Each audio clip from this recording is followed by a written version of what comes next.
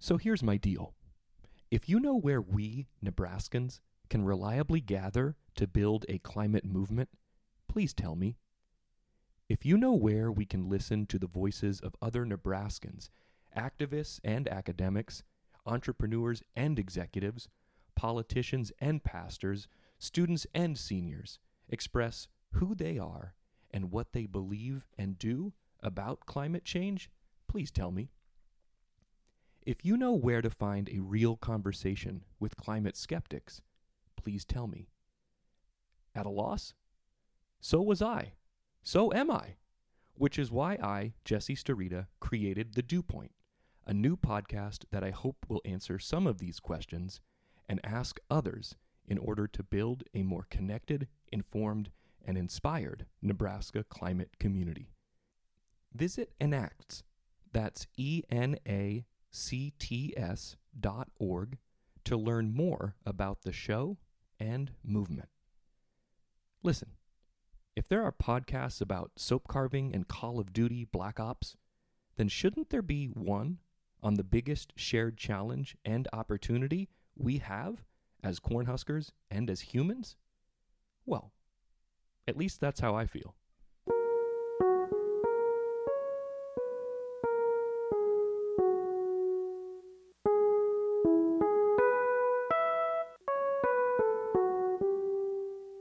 Okay, well, I'm really thrilled to welcome my guest today.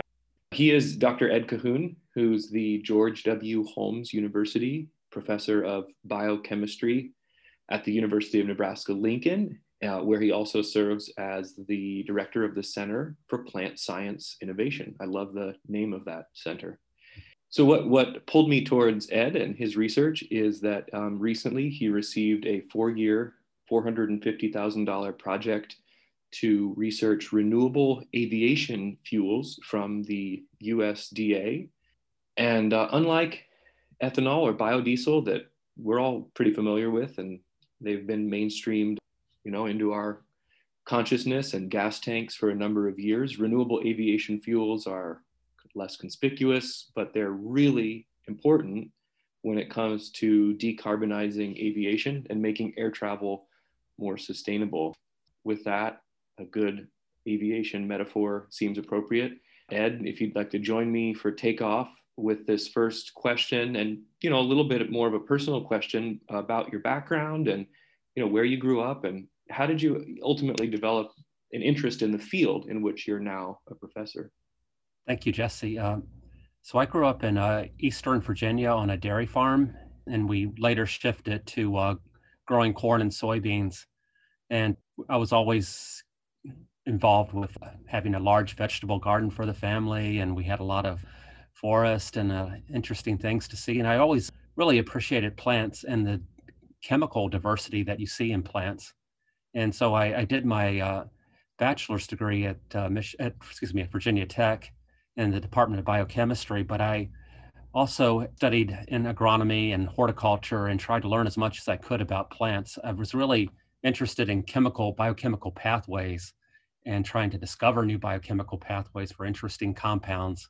And so, my PhD research especially was learning about plants that make unusual types of fatty acid structures and how we might discover genes from these plants and then use them to engineer existing oilseed crops like soybean to make new types of fatty acids that might have increased industrial value or have more value for food and feed applications. I later worked at DuPont Crop Genetics in Wilmington, Delaware.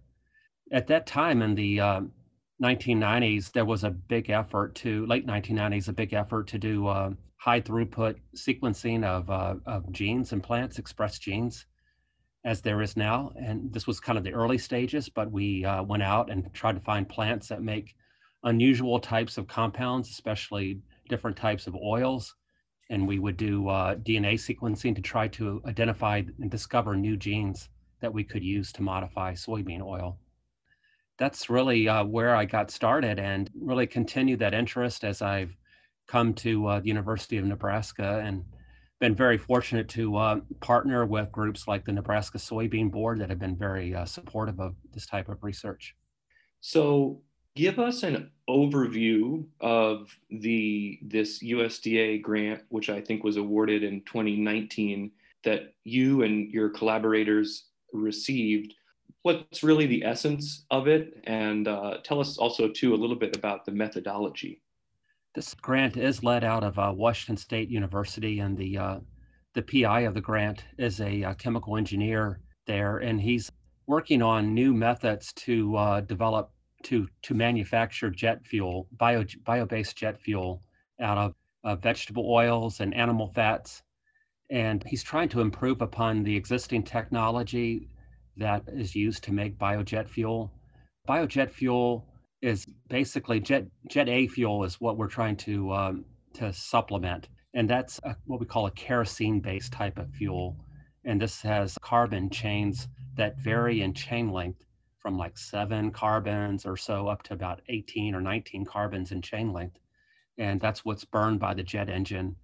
And so we can sort of replicate this with fatty acids. And fatty acids and oils are very energy dense molecules. In fact, probably the most energy dense molecules in nature. The method that's currently used involves taking any kind of vegetable oil or animal fat and breaking them. These are typically like 16, 18 carbons, 20 carbons in chain length, and breaking them up into smaller pieces that mimic the jet fuel, the kerosene component of the jet fuel. And this is a very energy intensive process that involves a couple of different chemical reactors to make it. So yeah, the problem with a fatty acid is that it has 2 oxygen atoms, and what's burned in a jet engine has no oxygen, just straight carbon chains. And so we need to get rid of the oxygens. The method that my colleague at Washington State is developing is a way to make jet fuel, the kerosene type jet fuel from vegetable oils at a lower cost, we think potentially lower cost, and maybe using less energy to make them. His method requires just 1 reactor instead of 2 reactors.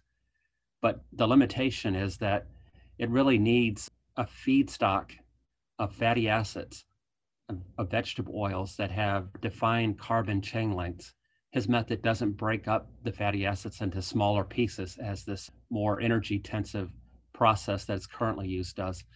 And so we're trying to develop vegetable oils that provide a feedstock that just readily, very easily fit into his production system.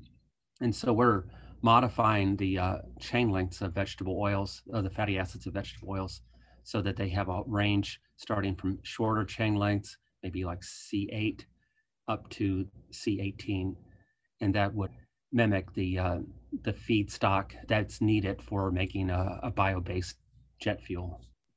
Could you also tell us a little bit more about the particular crops and vegetables that you're researching that you're hoping, to unlock the potential of?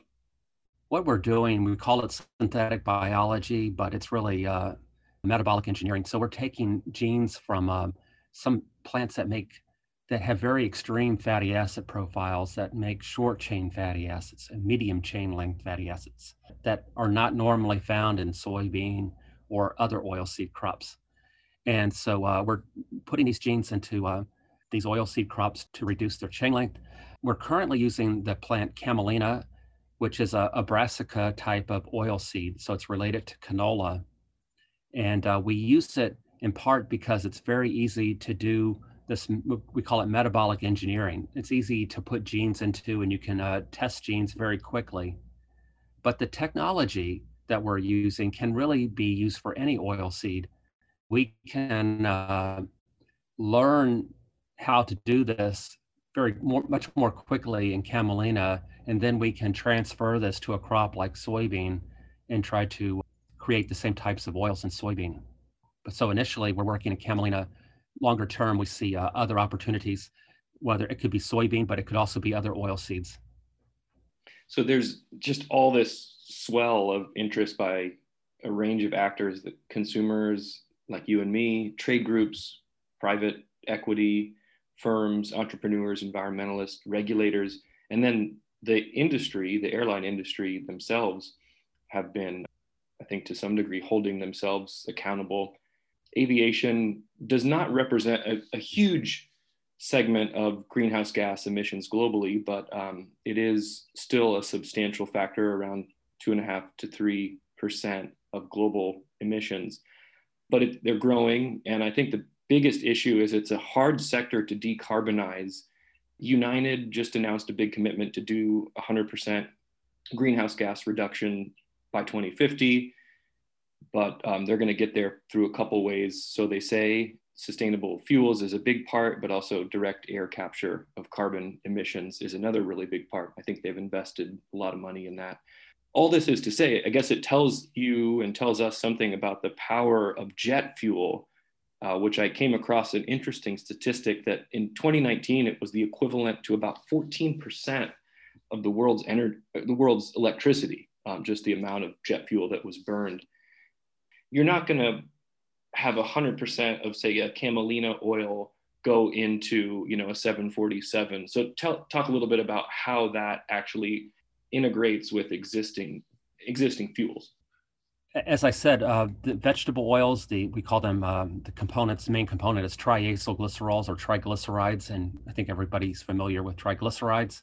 These are in nature. This is how we store energy, whether you're a human or a hibernating animal.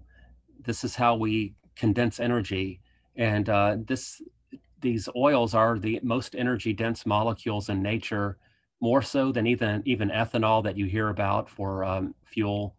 The energy comes from the carbon-carbon bonds, and if you break them, there's a lot of energy released when that happens. So what we're doing to make the biojet fuel, I mean, we don't envision that it's going to replace the entire petroleum-based jet fuel sector, and that it will supplement that component of the jet fuel market. And a vegetable oil-based jet fuel and a petroleum jet fuel, if you look at them, they're basically kind of the same molecules. And if you just compare them as in burning, you're going to release the same amount of carbon, greenhouse gases. But when we think about these bio-based jet fuels, we think about a life cycle analysis, starting at the farm level, and the energy inputs that goes into creating the vegetable oil. And if you look at that, there are estimates that that process gives you like a 60% or more reduction in the global greenhouse gas emissions going through that entire life cycle analysis. And so that's really where we see the benefit, the environmental benefit going through the life cycle. It's the intensity of energy that's required to get the traditional petroleum harvested, so to speak, and then used. But also think about oil that's in the ground as old sunlight. Plants, they basically have one free thing, that's sunlight, and that's driving photosynthesis to make carbon. You need the water inputs and the fertilizer, but the sunlight is free. And so that's one component of the equation. So we think about the bio-based fuels as being current sunlight, the petroleum as ancient sunlight. So even petroleum came from plants, and mostly plants and algae that have fossilized and become petroleum. But this was millions of years ago. So let's talk a little bit about the bioproducts that could possibly be derived from the crops that you're looking at. One of the things that stuck out to me in reading that initial news release on the UNL website was you make some references to how this could potentially be positive for the rural economy of Nebraska. And I just think that's such a fundamental issue to making it be palatable to the general public. So just talk a little bit about the bioproducts and then how you see that integrating with the local economy. Yeah, so we try to think broadly about what we're doing to improve crop value. If we just focus on the energy sector, it's really based on low cost. I mean, everybody wants to have their gasoline as cheap as possible. The airlines want cheap fuel. And so if we just look at oil seeds for producing energy feedstocks, energy, the economics just don't work because I don't know if you pay attention to commodity prices. They're always changing. Right now, soybean prices are thankfully going up for the farmers, and soybean oil prices are going up, almost have doubled since last spring. And so that really, makes the margins very difficult when you try to be a producer of bio-based fuels. And so we think a little bit broadly. We see the oil seed, and I should mention that we also have funding from the Department of Energy. It's a group called the Center for Advanced Biofuels, Bioproducts Innovation, where we're also working with biomass feedstocks like sorghum to increase its value for biofuels. But in both cases, what we're trying to do is find new types of bioproducts that we can produce. We see these plants, whether it's the oil seed or the sorghum plant, as being sort of a palette that we can introduce genes to make compounds that have high value. So for example, we have funding from the Nebraska Soybean Board on aquaculture feed that we're doing work in soybean. That's a higher value market. So aquaculture is a growing industry. They need sustainable feed for that. The current feed comes largely from oceans capturing small, lower value fish and getting fish oil and fish meal to feed to the farmed fish. And so we're developing a feedstock, aquaculture feedstock based on soybean that can fit into that market and be sustainable. And the prices for the feed that go into that market are much higher than those for biofuels. But we could produce some types of compounds that can be used for that market. We can also produce the oil for the fuel market. But if we put enough components together in one seed or in one sorghum plant, the economics start to get positive and you start to see that maybe this bio-based market can work if we have enough components stacked together in a single seed or in a single sorghum plant.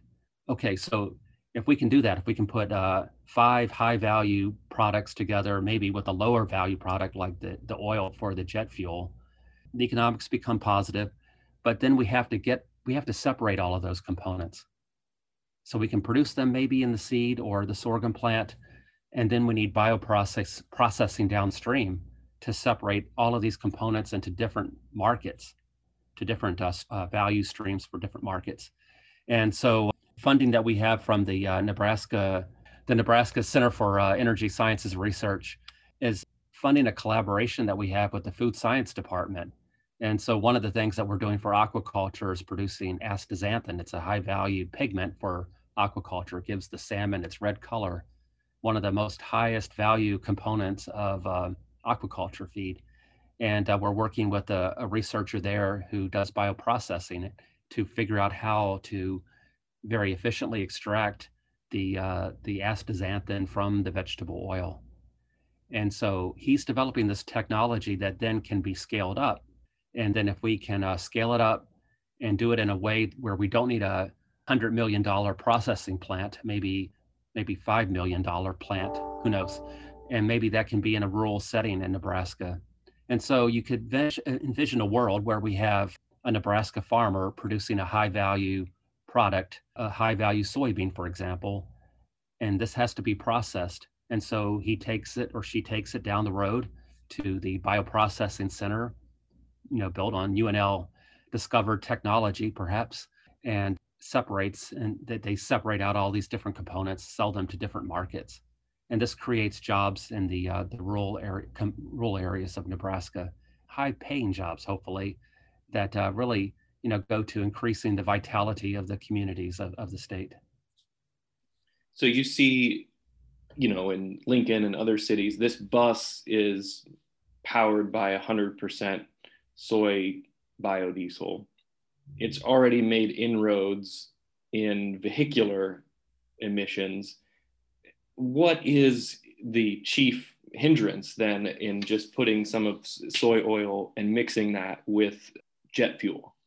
The soybean oil has to be in the right right format, has to be in the right structure for the jet fuel, as we talked about. It has to be of the right chemical nature. But the biggest hindrance is really the cost competitiveness of vegetable oils, used solely for biodiesel versus the petroleum-based diesel at this point.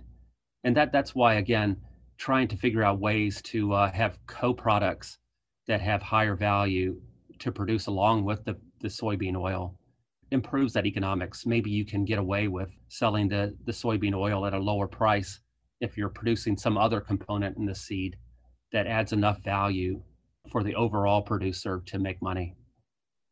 These biofuels that you're researching, could they also be implemented in smaller aircraft that, don't have the energetic requirements of some giant 747? Not so easily, because the jet fuel is a different type of fuel than the fuel that goes into a propeller plane. And yeah, I've done a little bit of looking into that question, and I'm not an expert in aviation fuel, but the propeller planes, they use something that's closer to gasoline versus the kerosene type of fuel that's used for a jet engine. And so they're really not as compatible. So I don't think it's going to be quite as easy to make that transition. But anything where it involves like a diesel type of fuel, vegetable oils can fit into that quite easily. And even for boats, they use a type of diesel fuel. It's not exactly the same diesel fuel that you use in a tractor or a semi, but that's another, potential market for vegetable oil-based diesel fuel. As I was doing some research and reading for this interview, one thing I came across on the internet was the possibility of hydrogen fuel cells to power jets, which you hear talk about that. And actually, beyond talk, I mean, they do have hydrogen cars. I know that commercially those are available in California and other places. But are you familiar with this at all, or have you done some reading? And do you see that as impacting your research in any way? To be honest, I haven't, but people continue to think that, for the foreseeable future, we may have electric cars. They're coming along pretty quickly, but an electric, jet engine is not really. I don't think it's in the next 5 years or 10 years, and I don't think that a hydrogen fuel cell will be in that time frame either. So probably for the foreseeable future, it's going to be liquid fuel based, and so I don't really see that immediate time or even in maybe the 10-year time horizon as being really a factor for this type of research. But things change, and we hope that we transition, for our society into more sustainable types of fuels. But we'll always have some market for soybean, and we have to be nimble, and we have to think about how things change, and we adapt and come up with new types of research and new targets. I do have two last questions. I neglected to put them on the document, so you'll just have to swing at a couple of curveballs, but you'll do fine. One thing that I thought of to ask you as we were talking was, do you connect in your own mind the research that you're doing to a sense of environmental preservation, a sense of sort of, this is something that really does have a potential to help the planet? Yeah, absolutely. And it's always a combination of economics and balance in economics and saving the environment. You can't do one without the other. You shouldn't do one without the other. But the aquaculture example is a very good, case study, because as I said, this is an industry that historically has not been sustainable. So to feed a high value fish, you have to feed it fish oil and you have to feed it fish meal that come from fish. The way aquaculture has traditionally worked is that the producers they harvest the fish, low value fish from the ocean. They make oil and meal and feed it to the high value fish. And there's been some estimates, and I'm sure the numbers have changed. At one time, it was like 3 low value fish for every 1 high value fish. So this is not a sustainable practice. And so, yeah, with producing fish oil and fish meal substitutes in soybean, that's a way to better the environment and create a more sustainable feedstock for this one industry that's, growing hugely. If you go to the supermarket and you want to buy a salmon, it's not so common to see that it's wild salmon anymore. It's usually farm raised salmon. And a salmon, it's oil, as I said, it's oil. We talk about EPA, DHA. These are fish oils. The salmon don't produce them. They get them from the what they eat. And so we have to supply that, and it's a high value. And if you didn't feed the salmon this red pigment, astaxanthin, the flesh would be white. And so that astaxanthin cost a lot of money to produce. And so that's another sustainable market that we're trying to feed into with the aquaculture research. Ed, we talked about the research and sort of where you are currently and looking back, maybe flipping that on its head and sort of where would you go from here in a best case scenario? I mean, of course, you'd want to scale up. Have you had some initial interest from any kind of private sector investors or forming any kind of a partnership out of this that would be able to commercialize a product? Somewhat, and I've worked in this area of trying to do this metabolic engineering to improve oil quality, and even when I was working at a large company like DuPont.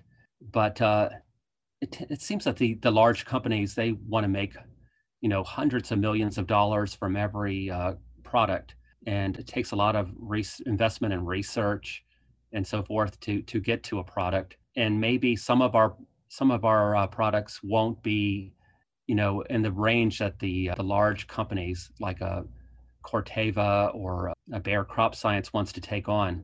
And so I think that we have to be a little bit entrepreneurial as researchers, and maybe we still have a little ways to go. We have to improve the traits and the performance of the crops that are engineered with the traits. But I think that there is on the horizon a time when this will be at a point where it is ready to go into commercialization. But we may have to take that on, at least initially, ourselves as researchers. We may have to start our own startup company, maybe based at Innovation Campus, and maybe using the young talent that we have in Nebraska to start these companies and build something from there. Thank you.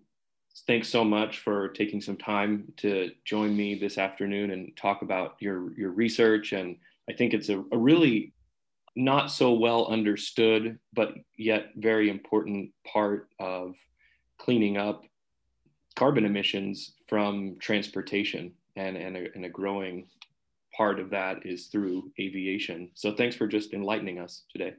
Thank you. And it may come across, as you listen back, that we're all over the place, but that's really the way we think. I mean, it's all one system. We just don't focus on bioenergy. We think about the larger portfolio and how we bring value, and bioenergy is just one component of that.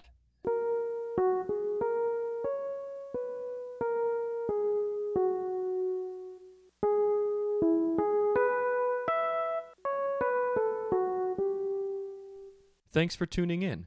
My name's Jesse Starita. Like what you heard? Learn more about the podcast and the newly formed Nebraska Environmental Action Organization at enacts.org. The Dew Point is where Nebraskans express who they are and what they believe and do about climate change. Hit the subscribe or follow button on Apple Podcasts, Spotify, or wherever you listen to your podcasts. And tell a friend.